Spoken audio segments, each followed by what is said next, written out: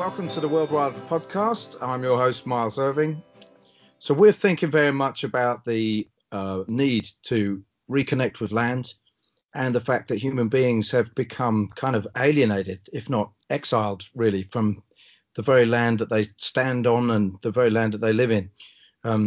So we are looking at how wild foods and different ways of being more present in the landscapes can start to sort of weave that fabric of connection back. Or if you put it another way, we're trying to look at how we could find our way back home to the place where we've been all the time but have become estranged from. So that's kind of tailored introduction, which hopefully neatly introduces our guest this week, who is Tristan Gooley, author of The Natural Navigator and lots of other books, which are just about this kind of subject of being more aware of our surroundings and be able to navigate and find our way to somewhere. And hopefully this conversation will really inform the topic of finding our way back home to actually being present on land. So, Tristan, hello. Hi, Good Miles. to have you with us. Thanks for having me. So I'm just really fascinated with the kind of work that you're continuing to turn out. It just seems like with all your books, there's yet another layer to stuff that we can notice, which actually informs us about our surroundings. And your latest book is about stars and planets, and that also is a whole other kind of database of information which most of us are oblivious to, apart from the fact that it's pretty when we step outside and the stars are out. So I mean, does it feel like for you your journey is also unfolding to greater levels of depth and interest as you go on? Definitely. And I I've got to get the cliche out there at the beginning. It's been a journey, and it really has. And but I didn't have any sort of plan, let alone a grand plan. But when I went from it being an almost all-consuming hobby to it being a full-time job 11 years ago, I've been surprised every day up until that point, and then it with greater intensity surprised every day since that point, at both how my view and understanding and relationship with landscapes and nature evolves. And I think it's been really, really exciting. And I now have a really fun wrestle every day, where my work there's a sort of tension and a sort of dialectic between practical and philosophical, where I'm doing stuff which I think people come into initially thinking, how do I find north using a star, or how do I find south using a wildflower? And then we go from direction to a map by realizing that every single plant and every single animal is making a map for us. And this is very much a journey I've been on. And then from there it becomes, wait a minute, everything is connected as part of this. Map is just is a shorthand for effectively saying that every cloud, every bird, every star, every plant, every breath of wind we feel on our face is all part of an interconnected relationship and understanding. We can call it a map one minute, and we can call it a connection. There's no right or wrong in that area, but it's for most people, myself included, we come into this subject in a practical thing. How the survivalists love it. How teach me 20 ways I can find water just by looking at plants. Sure, but that very quickly leads into, okay, so water's at one end of it, but I can understand what the bird behind me is by looking at the plant in front of me. That's moving on a whole nother level. I'll tell you what, I've been wanting to talk to you about this because I've been thinking about the notion that we're or what it is we're trying to say when we talk about literate and non-literate cultures. Because I've been trying to explore the idea that what you do and what indigenous cultures do and the sort of knowledge base that we've got, which is quite focused on plants and so on, where we can go out and look at a landscape or a little bit of it, the greenery by the side of a path, and know what we're looking at, and that knowledge has certain implications and things that it opens up to you, as you're saying, like with finding water and navigating, or in our case, we're most focused on what it tells you about what we can have to eat today. But these are signs, aren't they? I mean, you use the word signs in one of the titles of your book, and what people mean when they say literate, they're talking about a narrow bandwidth of signs, which we have when we read and write. But I'm really more and more questioning whether that cultural shift, where people took on this kind of signage with alphabets and words and books and so on, is actually what it's kind of being portrayed as when people talk about this. Literate is a step forward, and the illiterate cultures are therefore backward. Actually, in terms of a way of being in the world, I wonder whether this stuff that we're talking about now isn't a much more sophisticated and useful way of being able to read signs. Yes, I think there's. I think you're in a growing group of people. Many of them from backgrounds we might predict, and doing the sort of work like you and I do. Immersed in this day in, day out, who might not shock us to say, but actually surprising, I think, number of people who are coming from different backgrounds, from what might be called a metropolitan or whatever, who are starting to question, what's it all about, and in the sense of not being vague, but actually genuinely starting to question, does the model that we've sort of taken as the only one for 100 years or so the right one? And I think it's interesting, because I sort of feel, on a sort of macro level, I kind of feel that there are these two sort of big directional. So from our side, there's been a movement back towards nature in lots of different guises, where, as I say, it can start practically. It can be, I can see a lot of green. How do I read within that? How I'm going to find a meal in that, or how I'm going to find my way.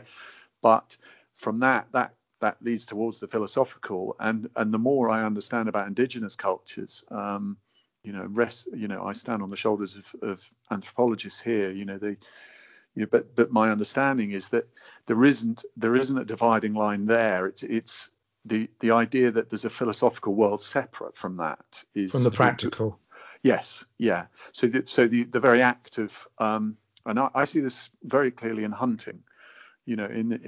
In hunting, I'm not a hunter, but I have a huge interest in the philosophy and the practical side of it, because to do it effectively, you have to know your landscape and you have to know your quarry, etc. So even in the Middle Ages, in Western Europe, there was a lot of kind of nonsense in amongst the sort of the nobility and the way they did it. But actually, underneath all of that, at the more practical level, you find this incredible. They had sort of 82 within the landscape that every single person who was considered, what we might be calling literate in this conversation, had to know. It wasn't. It was very rarely about the kill itself. It's about the reading and all that sort of thing. So I sort of, I find that fascinating, that we have to find a bridge, to that, to fully understand that mindset, and it might be very practical steps to start with, but then in these more sort of outdoor competent cultures, there is no division. The idea that you're doing something practical one minute and philosophical the next doesn't really crop up within their culture, because everything is both practical and philosophical. Yeah, and also the idea I've been kind of working around recently is that with nature-based cultures, all of their kind of language and their metaphors, in other words, their internal landscape is cannot be anything else but a reflection of the external landscape. So when you look at how much we've got today from the earliest age that's technological and manufactured and either not a reflection of wild landscapes or it's something that actually keeps us apart from them, that our metaphorical and linguistic worlds are shaped by mechanical things and technological things and things which are quite sort of other than organic. So I think it's another reason why we want people to, and we want ourselves to find any way we can to be absorbed in, the organic world or in sort of land-based world, because all of a sudden it enables us to, have an internal landscape where we can think about things organically. Something I'd like to throw out there is, unfortunately, I'm indoors in a converted Forestry Commission cabin, but I don't know if you can hear the hailstorm we're in. So wow, surrounded on all sides by heavy hail, which is quite fun. It's bouncing about half a foot off the ground in front of me. Fantastic. Yeah. It's so everything was convinced for a while it's spring and is all around me having second thoughts.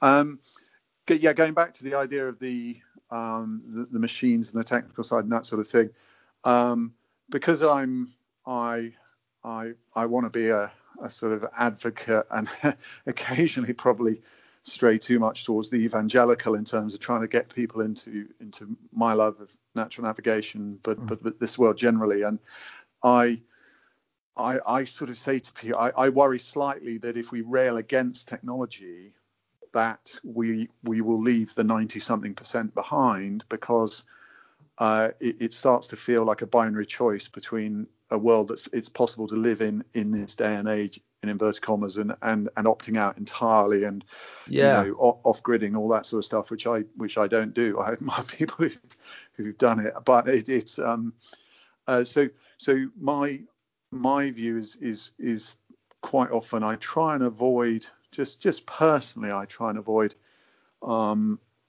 using negative language around technology, for the simple reason that I think if something is better in terms of experience or anything else, it will displace things that are worse. But people might not give it a go if they feel they're going to have to make too big a sacrifice early on. Does that make sense? Yeah, no, it does. I can see if you're trying to sort of further the cause, as it were, of people getting out there and getting engaged. You don't want to alienate them by trying to get everybody to give everything up. Yes, and so on. There are benefits, particularly early on, in terms of learning things to the point where the reward, and I'm thinking philosophical here, but I mean in the case of both navigation and foraging, it can be practical as well, comes to you before you give up. So in the case of I sometimes say to people, if I'm speaking to an audience in a city who perhaps haven't necessarily volunteered to be there, or if I'm speaking to school children, quite often I speak to people who haven't opted into the idea of natural navigation. I will sell them on the idea of, like, look out of a window, ask yourself which way you're looking, and only once you've come up with your own answer, check it on your smartphone. Because they are pretty likely to have that. The idea of them having a conventional compass in their back pocket is a bit fanciful these days. Yeah. But most sort of 13-year-olds, 14-year-olds will have access to that. A lot of the time. So they've got a compass on their smartphone, you mean? Exactly. So they can look out there. They can look out there and go, well, it's the morning. I can sort of see the sun. Well, I suppose somebody once told me, or I read it in some story, that the sun rises in the east. Oh, this is a stupid subject. Oh God, I'm actually right.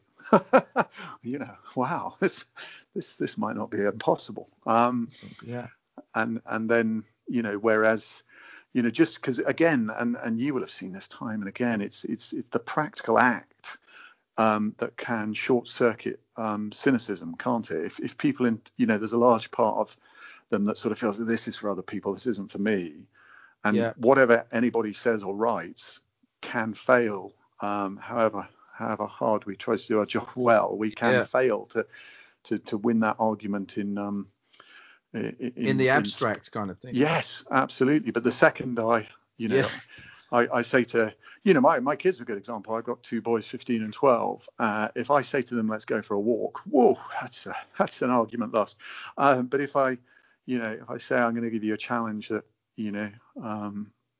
most of the people you see on survival programs on TV would fail at, come on, let's go and do it. You're going to cross, 2 miles of woodland just using the trees as your map and compass, that's, by the end of that, they won't be generous enough to say that they're won over, but their relationship with the whole thing is different to anything I could have achieved by talking for a couple of hours. No, that's really interesting, because what you're saying is that the top priority is to get people to just set their foot on the road, so there is some actual engagement, and then that will do the persuasive bit. I mean, somebody I was talking to last week was just saying exactly the same thing, that if you get people out there and just put them in contact, it's just not possible for that not to work out, because we the land is still there and as alive as it ever was, and as wild and glorious as it ever was, but we are still these organic beings that have always lived in connection with land. Just we've been sort of held apart and put behind this barrier. But as soon as you manage to get people to walk back out and touch it, the response that's absolutely innate in us, just you can't really prevent it. Yes, people do reconnect. Definitely, and I have this theory, which is probably not original, but I wrote a short book once called How to Connect with Nature, and there are quite a few practical examples in that, but the premise behind it is comes from my personal experience, which is that, as you say, this is where we all come from, and again, I think we understand that in theoretical terms quite easily, but in practical terms, so what I'm the argument I'm trying to make there is that by character, we must all be inclined towards one of the fundamental areas of skill and interest. And by fundamental, I mean what would make sense in a conversation with somebody 10,000 years ago. So if 10,000 years ago there were skills we can still relate to now. So shelter was still, shelter was very much essential, and shelter is still now. As I look around me at this hailstorm that's moved off, I'm enjoying a little bit of heat and a lot of dryness. But today, somebody, for example, who's not been exposed to nature, but has an absolute fascination in interior design or perhaps property or something like that, they are the shelter makers of today. And if they realise. And foraging and natural navigation and even a sensitivity to things like time and stuff like that. Some people in each culture are going to be more sensitive to, the minute shifts of season. So these are all roots in, and I genuinely believe that it's once you find your tribe, for want of a better word, once you find your thing, that's your route in, and once you're in, you start to realize everything else is connected. So, I don't profess to be an expert in the other fields, but I can kind of see both the passion and the joy that comes from that, but also how all the pieces fit together. So they're not sort of. It is all one jigsaw at the end. I just love that, because I'm just sort of coining a phrase like what is your Paleolithic skills type? Yes, I love that. Yeah, that's great. I wish I thought of that when I was writing. Yeah. That's amazing, because we're that's who we are. This newfangled business that we have now with sorry, I'm going to rail against technology again now. Go for it. But all these devices that mean we don't have to be able to derive our needs from our surroundings in whatever way, but we're biologically and psychologically I'm not sure if there's another logically I can think of there. I mean, look, here's the thing. There's a kind of thinking around knowledge, which I'm sure you've touched on, but the whole field of epistemology, which is like, how do we know, right? So there we go, epistemological. There's my other one. But people have kind of divided this up, and I think it's really neat between stuff you know about and stuff that you know because you're practically engaged with it. And for people in that Paleolithic era and people who are much more land-based now, you don't know about these things. This stuff that you know with moving through land, you don't know about it. You know it because you've done it over and over and over again, and it becomes part of you. And I've seen this one definition in a particular part of epistemology called biological epistemology, and what they say there is that knowledge is the ability to extract resources from your environment. So in that sense, a single-celled amoeba is a very knowledgeable chap, because he actually is able to get everything he needs from a puddle. Right. This tiny little organism in a puddle, he knows how to get all of the stuff. These guys had that kind of knowledge, and sorry, that's programmed into us. That's the thing that's programmed into us, that we have this innate capacity to relate in ways that bring everything we need to us from just raw natural environment. Like you say, we know how to build a shelter. We know how to find our way. We know, and I love that it's our biology. It's our neurons, our skin, our sensitivity to what the air feels like. All of that's really just raw, naked biological stuff. We haven't changed a bit. That's what I was trying to get to. We haven't changed. Technology's insulated us so that we're not aware of who we are anymore or where we are. But everything that we're trying to do with passing on the little bit that we've got in terms of getting back there is just stripping off those layers. Yes, and I think something that I find quite a powerful and perhaps counterintuitive idea is that we've all had the concept of evolution sort of drummed into us, and I think it's a concept that most people are sort of comfortable with, but don't invest a huge amount of sort of active thought in. And yet I think it has a slightly insidious cultural byproduct, which is I think a lot of people have come to, and I'm sure I've been guilty of this at times, of confusing evolution with sort of contemporary adaptation, by which I mean I believe a lot of people think that we are fundamentally a different species to how we were 10 or 20,000 years ago. But, as you were saying, and as is biological fact, not theory, fact, we are, genetically, pretty much identical to someone who was around 10,000 years ago. And so, the speed of change, and yet biologically, as you say, we haven't changed at all.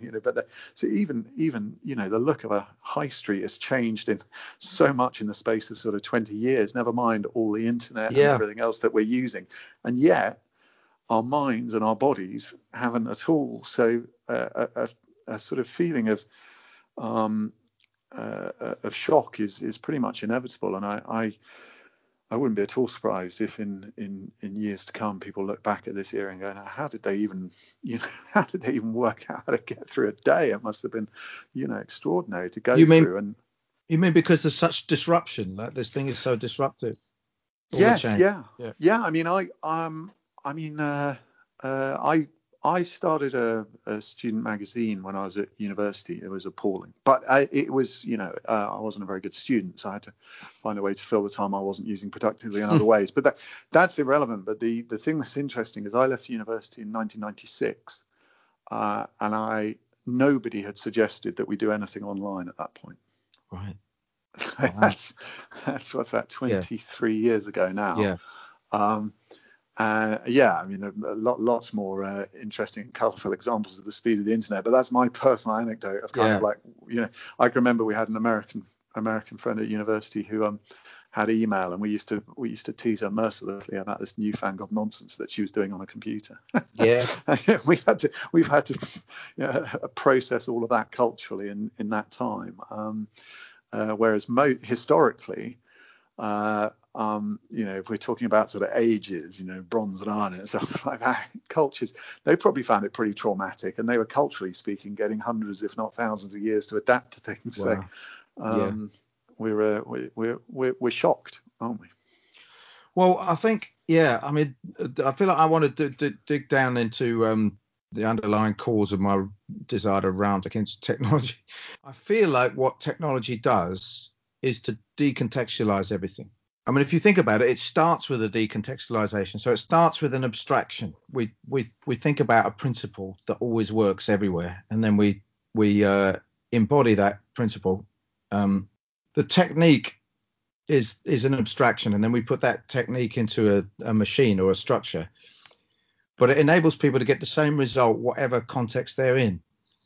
And I think if you take that simple idea and then look at every other kind of more advanced technology beyond the most sort of simple devices, it's what it's doing. It's meaning that people can circumvent the need to connect with the local conditions in order to get whatever it is they happen to want. I mean, money's an example. You can just get what you want. Money is a kind of technology that enables you to get stuff without needing to, dig the soil or get to know your neighbor as you would have done in the past. You just suddenly have access to all this other stuff, which itself is all produced by technology. Yeah. But what you're talking about with this high rate of change is it's just going berserk, because there isn't even a stable context to be decontextualized anymore. Yes. Yeah. I mean, I got an email from one of my boys' schools, which was effectively trying to debunk a myth about an online scare story, about an app, about an Instagram that was causing people. You may have heard of this story. I don't know. But I couldn't even keep up. But apparently there was something very scary on Instagram or something else that was making kids do some. But the email was to inform us that there wasn't as much truth in the rumors about the thing, but there was a danger it could be, and I genuinely, there was so much cross sort of technological reference going on. I couldn't work out what on earth was going on, but I find it very interesting what you're saying about the decontextualization. And you're Canterbury way, aren't you? Yeah, you're a bit nearer to Lewis than me, and I don't know if they still have their own currency there. I think that was an act of rebellion that way, sort of saying, look, we're going to protect our local shops by issuing our own currency, and that's I think it's a nice, it's a proactive thing to do. And do you know Totnes in Devon? Yeah. They had Totnes pounds, didn't they? I think they did, and they have a very strong culture of resisting. For them, it's chains. Chain stores are representing this homogenization, which I think is closely related to what you're talking about. And they, I can't remember whether it was Costa, but it was one of the coffee chains. I think thought that they would just casually open another store, and the residents of Totnes said, "Not around here, you don't." So fantastic. I think these are the beacons of resistance. I can remember reading Bill Bryson's book Notes from a Small Island. I don't know if you've ever read that. And I think part of the success of that book was it was an outsider's view with insider perspective, all wrapped up together, and it played on a lot of insular sort of hopes and fears and stuff in a very clever, funny way. But one of the things I really remember from it was literally the first time anybody had told me that all our high streets look the same. I mean, that's getting a bit away from technology, but it's the same sort of idea that we're just kind of accepting this homogenization, which would be a great shame. Yeah. No, it's decontextualization. Though. You're quite right. Everything. It reminds me of that line from the Cure song in the 80s. Everyone's happy. They're finally all the same. Everyone's jumping everybody else's train. Yes. Yeah, there's no points of difference. But like I think another thing of resistance is teach somebody to forage, teach somebody to navigate, because what can you do but be in context? We can't say let's go out and find some plants that aren't there. we can we can only we can only go out and find the stuff that is there, and that immediately creates a relationship. And I mean, look, Yes. I think the issue is this basic disconnection is the problem. I feel like, we've cut our jugular vein, and we're bleeding with that.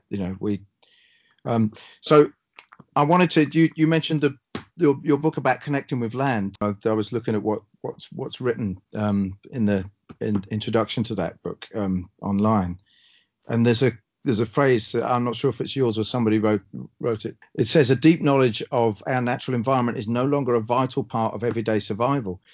Well, what I wanted to raise is the possibility that that's not a true statement. Yes.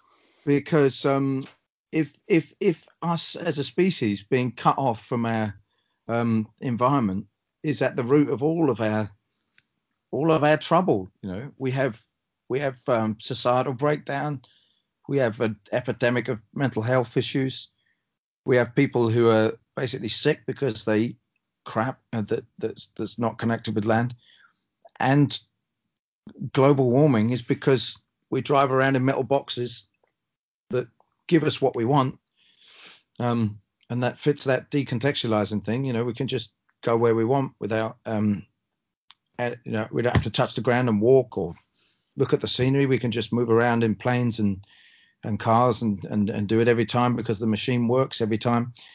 But we're cut off from that feedback mechanism, which is everything in life before it all got decontextualized. Well, you had to see what was the consequence of what you did, because the land immediately fed back to you. This is what happens when you do that. Whereas we've had however many years, like since the Industrial Revolution, we've started releasing more carbon into the air. And it's only right, I feel like this February, we've suddenly reached the point where it's beginning to not be possible to say there's no consequence to this. It's interesting that quote. I think they are that does sound like my words from that introduction, and I think it's very interesting because I think we are not necessarily disagreeing, but it's the art. Oh no, I know what you're saying. I know what you're saying with it. Yeah. It's just like, yeah, you can of course get through the day without connecting with nature, but I'm trying to Yes. say I'm not sure we can get through the century. And As yeah, a absolutely, species. yeah. And Yeah.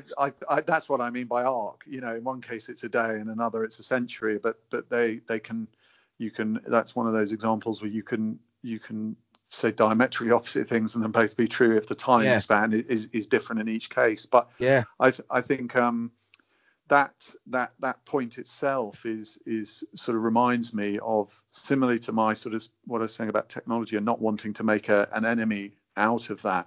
Part of my work, particularly in the early days, I mean, I think I've managed to get my philosophy across in one or two sort of quarters, so I'm not fighting this quite as much as I used to be. But particularly in the navigation world, when I started doing what I'm doing professionally and writing, a book, and writing The Natural Navigator, a lot of the feedback that came from the navigation world, and they were being supportive and trying to be very positive, was like, yes, it's great that you're trying to keep these skills alive, because what if the GPS breaks and what if that happens? Oh, I And see. Yeah. and I was actually sort of, whilst I was grateful for the positive feedback, I was actually more worried by that sentiment, because my whole point, right from the beginning, was that this is not all about practicality. This is about experience and understanding. So, I mean, I know somebody, I got taught how to use a sextant by an old ship's captain who'd been around the world many dozen times on ships. And after he'd sort of taught me this formal course in astronavigation, we were just, as part of the oral exam preparation, we were having a chat, and I just said to him, I said, so you take a sextant with you? He said, no, I don't take that anymore. I take even if I'm on a small boat, I'll take half a dozen GPSs. I'll wrap one in foil and stick it in the oven in case there's a lightning strike. But generally, he said, I still use sextants, but it's all about the fun. And that was real music to my ears, because that's now how I sort of see the future of keeping a lot of these skills alive. You would, there are different aspects to your foraging, personal, professional, and everything else, and same with what I do. But actually, the experience and understanding can be relevant to everybody. The practicality is there are the dangers of us getting losing our lives through starvation or getting lost in our society without knowing foraging or natural navigation skills is not going to win the argument. And I feel, whereas saying to people, you've got one life, and if you don't invest a little bit of time in these areas, it's going to be a poor experience compared to if you do. That's my only argument. You don't need it in the sense of you need it to survive physically through the day, but philosophically and culturally, you'll add a dimension to your experience outdoors if you get amongst it and have a bit of fun to start with. That's where I was going with that as well. Yeah, I mean, I suppose the thing with making a comparison between mechanisms and organisms, which is what I'm kind of exploring here, is you just the extraordinary complexity of organisms. And so when we connect with them, we tap into the complexity that we have, which basically makes us feel more alive, right? And I have a feeling when there is a necessity, there's something that happens there that's quite earthy and grounded. But nevertheless, people that don't have that necessity, who are following your lead and maybe going on a foraging course or something like that, they're still experiencing that sense of aliveness that they've suddenly got involved in. That there's, well, in my world, there's 70 salad leaves out there instead of just lettuce and tomatoes and whatever. And on the other hand, mechanisms, the outcome is generally quite sort of bland and banal. But it's definitely true that there's like a complexity that comes with some of these technological things, whereby we can talk to each other on the internet and information is being exchanged, and just as soon as someone's discovering something new about diet or nutrition, which is the kind of things that I'm following, everybody knows about it within a few months. Suddenly we all know about our gut flora. 2 years ago, who knew? And that, so I'm really interested in that. But there's a positive aspect. So I suppose where I'm looking at it is, I just think we can look at being more informed, having more informed choices. Like, if I let this extra bit of technology in my life, what's the costs and benefits? How am I going to be more alive? How am I going to be more connected? How am I going to be sort of crackling with more complexity and wonder? Or how is that actually going to be shutting things down where I'm just more dull? And yes, and I think that is interesting, and I think a lot of what motivates not so much what I write, but how I write is and how I sort of teach and try and communicate generally is comes from the fact that I wasn't one of those kids who, from the age of sort of 6, and I do meet them and I marvel at them, who just kind of had that relationship with nature. Sometimes it's come from parents, sometimes it hasn't. But I was even in my early 20s, I wasn't, nature was not something I would have put in the top 3 of my interests in the world. So yeah, it's amazing. But I was spending a huge amount of time outdoors, but I just wouldn't have used the word nature. So I was, there are a lot of people who are fascinated by nature, probably spending a lot less time immersed in it. But so what I mean is that a lot of the way I approach this is from, instead of, trying to be, being passionate about a subject, having found my way to where I am and the joys that I can find within, and jumping up and down and saying to people, you really must come and jump up and down with me in this sense of joy, because the stepping stones have to be there. And for me, the stepping stones were very much, things that work in terms of natural understanding. And again, it comes back to the different types of people. So some people, particularly, youngsters, find fire really interesting, and if you show them things that will help you light a fire in the wild, then that gets things going.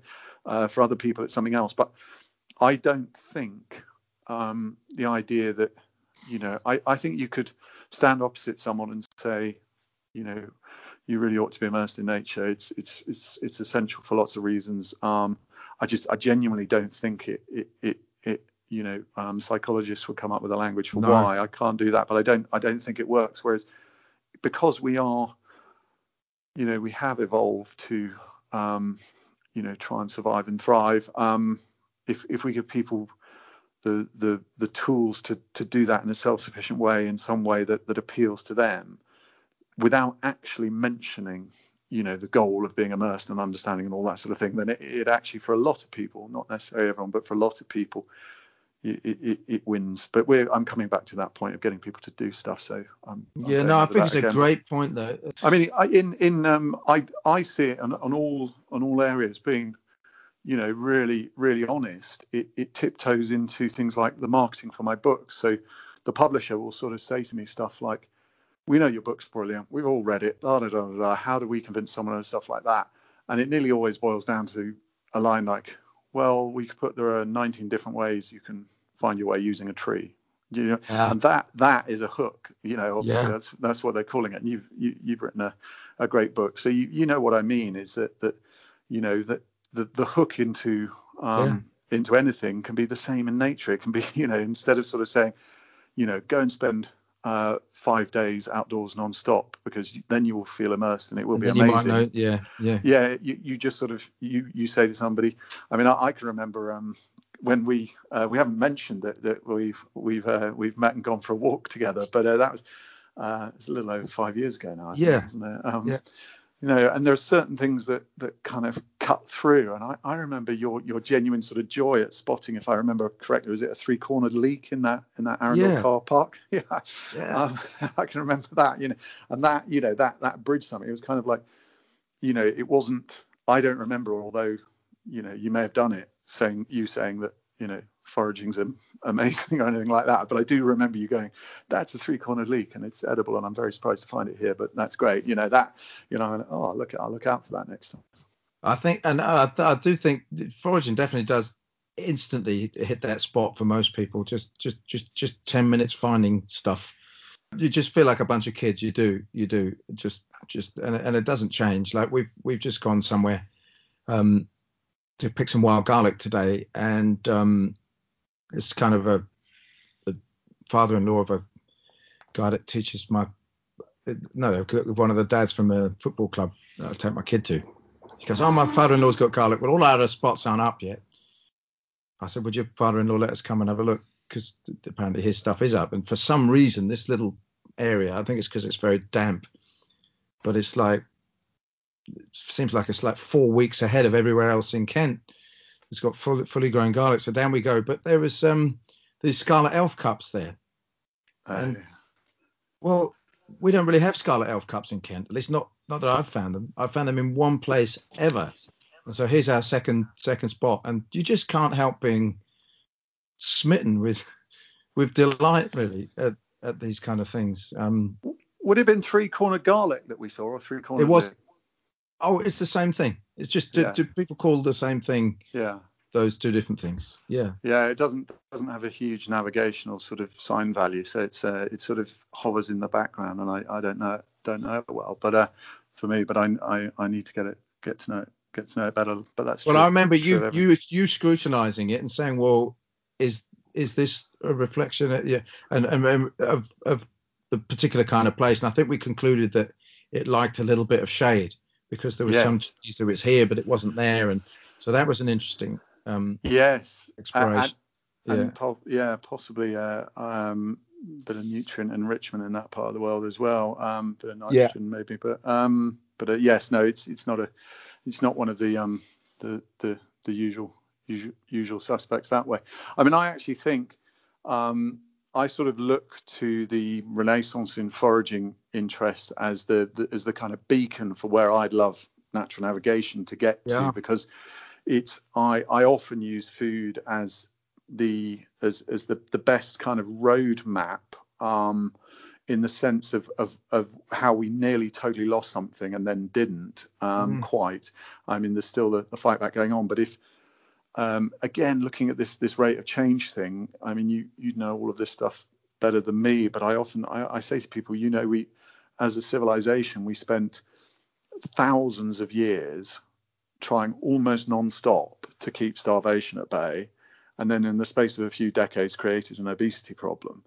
The idea that you can get a hamburger for 59p and all this sort of stuff, and it was a case of if it was throwing away all the good stuff, all the cultural associations, everything else, and now whether it's sort of wild food or cooking in a more sophisticated sense, it's that sense of culture is back, which is wonderful, which is what I'd love to see with navigation, because again, I mean, I've been asked,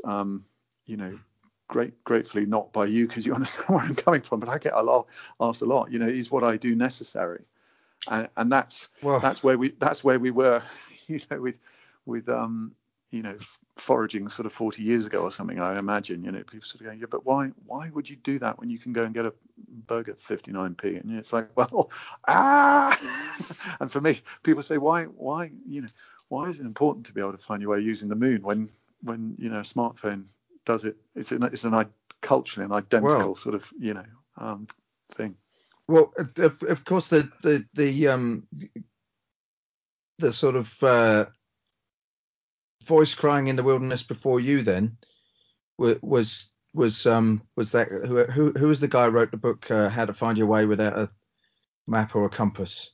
Yes, Harold Gatty. Yeah, fantastic navigator, and his book was I think it's a little over 50 years old now, and I read it without breaking, pretty much. And but isn't it funny, because like you'd never write a book called that now, would you? Like, who has a map or a compass? Exactly. Yes. Yeah, that's so weird. I'd never even thought that, but it's such a good point. What do you mean without a map or a compass? I haven't got.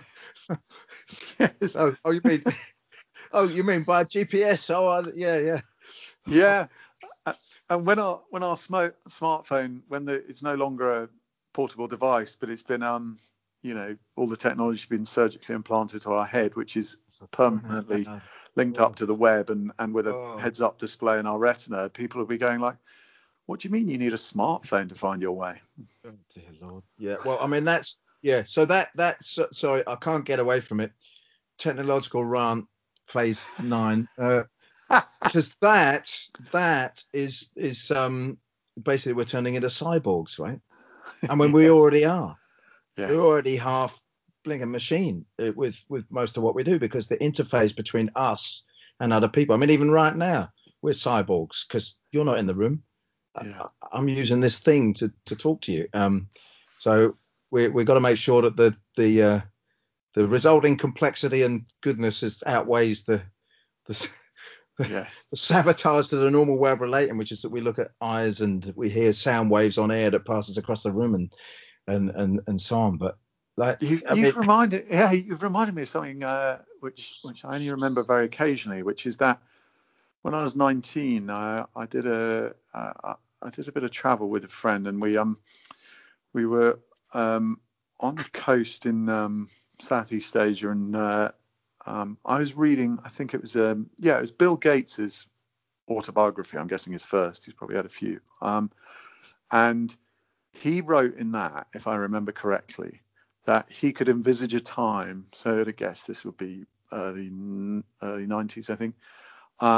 He could envisage a time where people would still go to the cinema, but then they would drive away from the cinema to their separate homes and discuss the film they'd seen using mobile phones or cell phones or whatever he was calling them. Mm. And I can remember putting the book down and saying to my mate Sam, saying, well, the guy clearly knew what he's doing, because Microsoft, he's cleaned up there. He's done pretty well, but he's lost his marbles here. That is never going to, I remember saying that is never going to happen. I remember just thinking that whole concept is just a non-starter. And it's creeping up. Yeah, it definitely is. And your world has changed since you started writing about this stuff, because everybody didn't have a sat nav and a smartphone. Yes, to do all of this stuff back then. Absolutely. And I'd challenge anyone who's out there. It doesn't matter if it's a Sunday afternoon stroll or a walk in the park or out in the hills somewhere. Exactly as you say. When I started doing this full time, and the amount of time I was able to dedicate to being outdoors, I could that went up a lot. I noticed it was actually rare to see anyone looking at a screen of any sort. That was 11 years ago. Now, as I say, I challenge anyone, watch a group of people outdoors and see if you can get through 5 minutes without somebody glancing at a screen of some sort. So it's, as you say, it's rapid and in this area. It's horrible. And I had a good friend of mine. We managed to get lost in the woods the other week. And I was disgusted. He got his smartphone out. I said, I'm not looking at it. I managed to get us back to the car park without that phone. Without, I'm afraid I'm not a very good student. I haven't really learnt your stuff. So I was just going on, I don't know, intuition and recollection. And actually, the funny thing is, for me, because my signs in the landscape are always to do with plants and food. Yeah. Usually when I find my way back, it's because I come past somewhere we've already been, where I stopped to fiddle around and pick something. Yes. That's. Yeah. But you say it's intuition and stuff, and actually that's the premise behind my last book, is that the difference between sort of slow mechanical learning and just having a what some people might call a sixth sense, but really it's just sort of deep understanding and intuition about what's going on around you. It's stuff that you don't know, basically. Absolutely, and it sort of comes back to that example of the three-cornered leek of garlic, and you're seeing it in terms of edibility / poison, I guess, and I'm seeing it in terms of light, shade, soil, nutrients and stuff, and both of us walking through the same woods would have overlapping and similar but quite different sort of filters. So because where some light comes in, we might, the lower plants might suddenly do a lot better, which becomes more interesting to you, which is giving me a sense of direction. But both of those things are giving us a map of some sort. So for me, I'm noticing how the lichens, the ivy, the wild cherry trees, all these sorts of things decrease as we head into the woods and increase as we start heading out. And you'll be noticing very sort of similar things, particularly where you get that patch. If you walk through, a patch of woodland, like some dense sort of beech woodland in summer, it's almost a desert underneath it, isn't it? Probably as much in foraging as navigation terms. And then you just get that break in the canopy, and suddenly there's all this life there, and it's an eruption of sort of signs and potential, which is quite hard to ignore when you've got either of our lenses on, I imagine. Yeah, I'll tell you what, I'm just thinking we should do another podcast, but let's go for a walk and do a podcast. Should we do that? Yeah, that's a great idea. Yeah, that'd be fun. But on this kind of stuff, that you don't know thing, I just want to mention again a story I told you before, because I've done a lot of things about it since. So the story is that on my birthday, we went out in the car. My wife blindfolded me because we were going somewhere for a meal. And she drove around and drove around and drove around. And any attempt I'd had to try and keep track I'd given up completely. I thought, I have no idea where we are. Car pulls up. We get out of the car. She helps me get out and is kind of leading me along so I don't fall over. I took 5 steps and I said, we're back home. I recognized how the paving stones and the slight slope, and then the fact that it levels out when it gets to a concrete path next to our house. I recognized it. And I was completely flabbergasted by that. I thought, how, my body knows what this little bit of path feels like. Well, There was no other signs at all, but what my feet could feel. Well, there may have been, and they may have been not registering in your conscious state. The sounds of where you are, the smells even. But I mean, your listeners are going to want to know, what was the end of that goose chase? Well, Ali had asked a friend of ours who's a chef to cook a meal in our house with our wild stuff. She thought that would be a better birthday gift. Oh. So we went back to the house and ate a meal in our own house. Yes, no, I mean that I do it's not a birthday gift, but on the courses and walks I lead, I do this little sort of little stunt almost, which is I get people to close their eyes and turn on the spot until they're disorientated, and change direction, turning around until and something I've learned to do is that I move around them, because if you stay where you are and you're having to talk to people to kind of reassure them they're not doing something too weird, but if you're talking, they've got your voice as a constant reference. So I move around them as I'm talking to them, and I say, you can't use my voice. You can use anything else you want, but keep your eyes firmly closed. Now with your eyes, are you properly disorientated? Yes. Now with your eyes firmly closed, point north for me. And most people are able to do it quite effortlessly, whereas an hour before that would have been a really, really weird concept for them. But actually, I find it a really useful kind of breakthrough exercise, because when you're teaching people, you're going up through levels of complexity. That's the whole point of it. But some people just sort of get to that point, quite often when they don't like being taught for whatever reason, and maybe didn't have a great experience with education or whatever, there's that resistance and that voice in their head like, oh, this is for other people, I can't do it. But you just cut through all of that and go, just point north with their eyes shut. And it's and people use all sorts of different cues. Quite often, the thing that reminded me was you talking about the gradient. So we will have spent a bit of time sort of going, okay, well, the sea's down there, that's south, or you can feel the and then our brain has evolved to kind of put these pieces together for us, because none of this kit was around. Even 2,000 years ago, there was literally nothing in terms of what we'd recognize as technology to help with that. Yeah. So I did some stuff following on from that, because at the time I was in a habit of doing a lot of night walking in some woods near me, and I thought I'll try and repeat that and walk along an area of path and try and get familiar with it. But I screwed it all up. It was all like I was counting paces. I was doing all of this kind of stuff. Yeah. It didn't work at all. I just kept bumping into trees. But that's like, but the thing is, this is a path that I've walked up and down just literally hundreds of times. So I don't know why I went that route of counting steps, because the point is I'm much more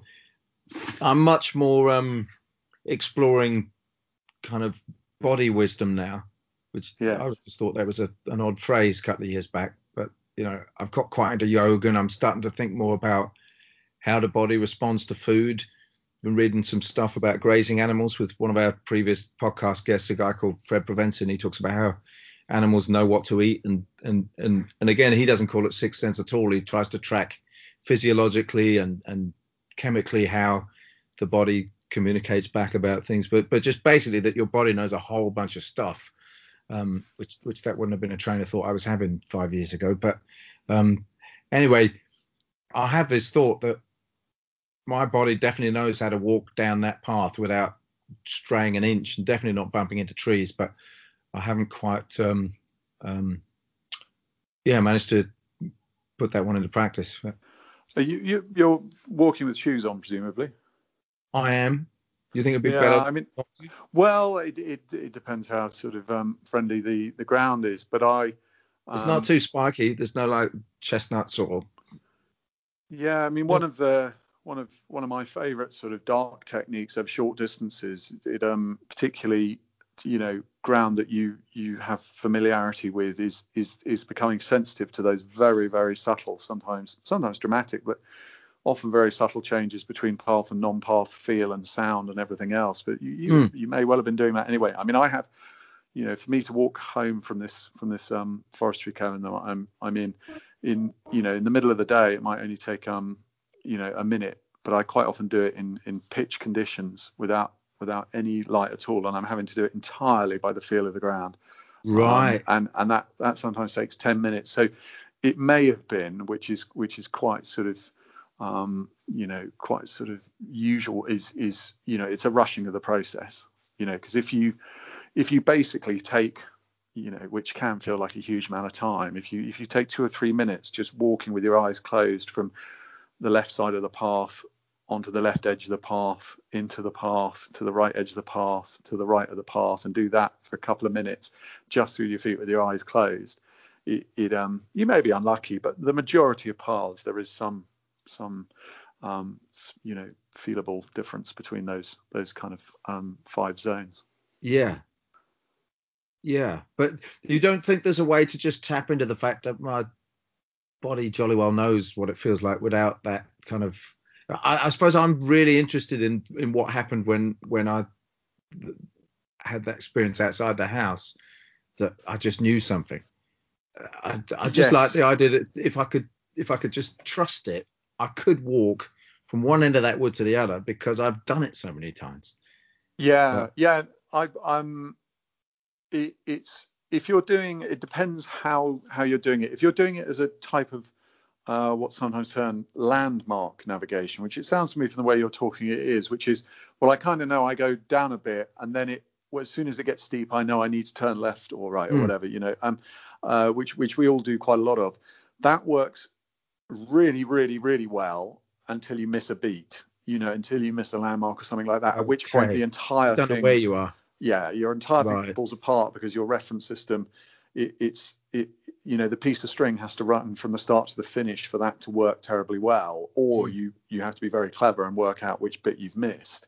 And I've had that again over tiny distances. You suddenly like, okay, I really, there are trees in all directions here. There are not meant to be trees in all directions. So you have to think, okay, have I done the bit before, the bit afterwards, stuff like that. The other way of approaching it, which is if you're looking for a really natural feel, is in navigation terms called hand railing. So you don't go for precision at all. You just, you have to find 1 or 2 lines that are going to help you. It can be a very, very distinct path that you can't fail to notice stepping onto. It can be a road, it can be a stream, it can be the edge of woodlands, it can be the edge of a field, it can be just something that there's no way that you can mistake. And this is a really fast, fun way into the subject, is you basically depart from a point on that line, and then you just hold on to 1 or 2 things that are going to give you a guide back to it. In daytime, it might be the direction of the sun, it could be where the breeze is coming from, it can be where the clouds are moving, anything like that.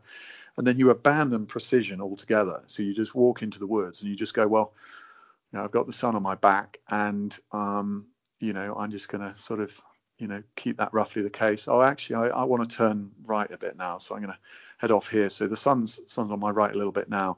Okay, right, now we've perhaps mucked about for 20 minutes or whatever, and in theory you don't know where you are at all. But if you walk with the sun on your face until you hit that line, that handrail, and then turn right again, you'll get back to exactly where you are. But the interesting thing is, almost all the way along that route, you couldn't have told anyone exactly where you are necessarily. So it's a different approach to the same problem. Yeah, I just love this, and I want to just... It was just making me reflect to the other aspect that you were talking about earlier. You said there's a practical and the philosophical, because I said at the beginning of the podcast about your stuff being kind of a metaphor for navigating our way home, to being more in place in the land and so on. And I love the thought from what you just said there, that you can almost deliberately get lost, and yet the land is replete with signs that are going to help you get back. It's yeah, and the getting lost thing is it gets a tiny bit hijacked by some of the more creative end of the writing sort of spectrum as a sort of but the actual where the bridge still exists between the practical and the philosophical is a fascinating place, because there's a joke, a navigator's, poor joke I trot out too regularly, which is, navigators don't get lost; they become temporarily uncertain of their position, which is many a true word spoken in jest. The truth, which I love within it, is that you can never be totally lost if at some point in the past you had some idea where you are. And people will That's say, beautiful. this, Yeah. If somebody says, but what if you're walking down a London street and somebody comes and puts a hood over your head and sticks you in the back of a van and drives you off? I go, well, how long were you driving for? 2 hours. Okay, so you're within 150 miles of where you were abducted, and then basically you then start adding layers onto it.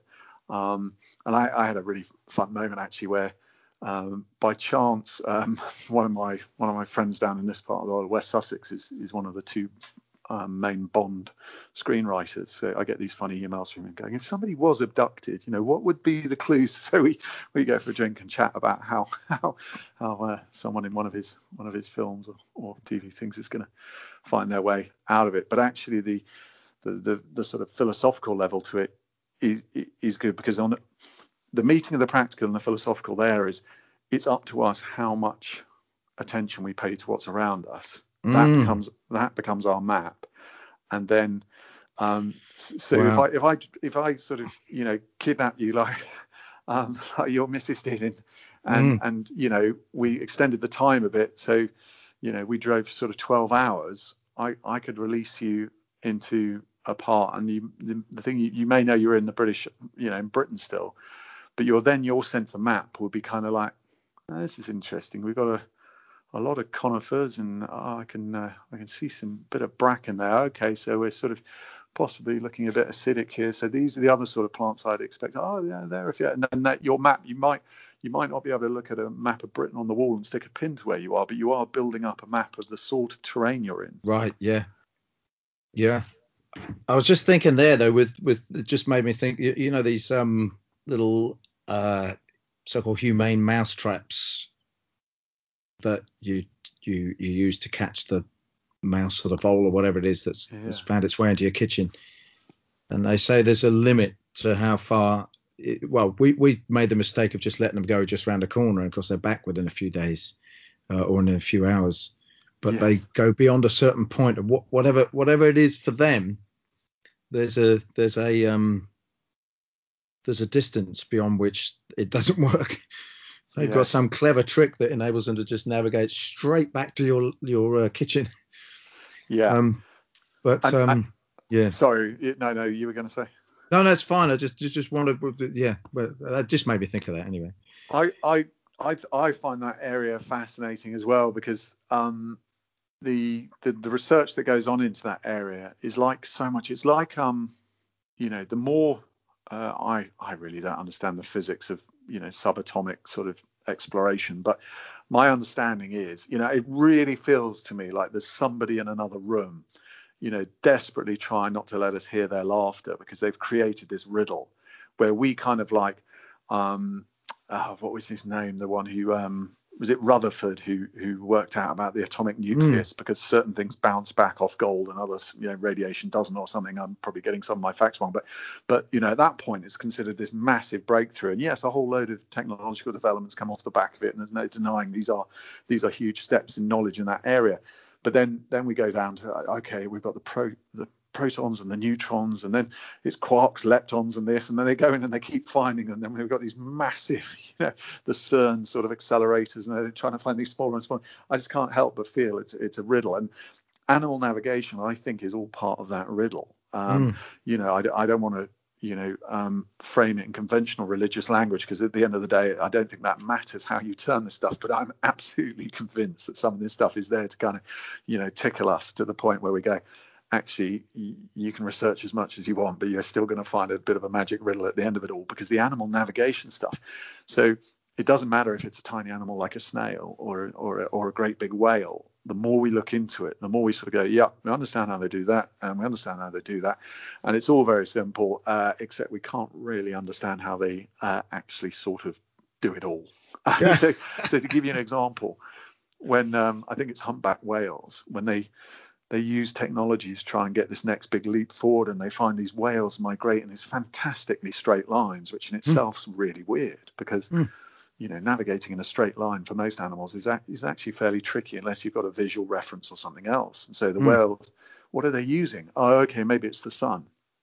Well, if animals use the sun, you get dependable errors creep in because, the start and the end of the day at certain times of the year, that sort of thing, it becomes harder to use. So you get these sort of telltale kinks in a path. If they're using the Earth's magnetic field, which is the other popular answer and solves an awful lot of other mysteries, you get even more dependable kind of kinks because the Earth's magnetic field is not uniform, and where you get these sort of tectonic changes, you can see animals that are using magnetism as their compass will deviate, and none of these are true. They're not happening. They keep going, well, yes, I can sort of hear this sort of stern authoritarian voice again. Well, the whales are doing that. You go, but how do they go in a straight line? Well, they don't know. They just don't know, and it's the same. They can't even explain how a snail does an awful lot of things, and rodents the same. The whole thing of sort of stuff is that they're down to looking at sort of individual cells pretty much in rodents' brains, but underneath it all is still a fantastic mystery. I love it. There's one like that in the plant world. Actually, we watched this talk at a symposium a few years ago, and the guy showed this video of a bean plant finding something to hold on to because they like to climb up stuff, right? So you watch this plant, time-lapse photography, growing up and then moving towards this thing, and he said, well, we at first thought it was because of this and because of that, and all these different theories were discounted, just like your example with the magnetism and the sun there.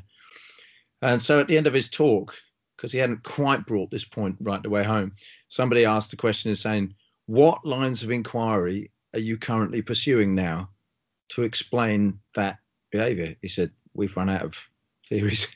Oh, I love that. I'll have to after we finish this chat, I'll have to get some details off you, because there is a strong overlap with natural navigation there, because the climbers are quite often negatively phototropic in the early part of their life to get hold of something. So yeah, ivy being the one I use for navigation the most. It grows away from the light, so predominantly towards the north when it's young, and then towards the south when it's mature and it's got the single point leaves. But all climbers have to have some method of finding it.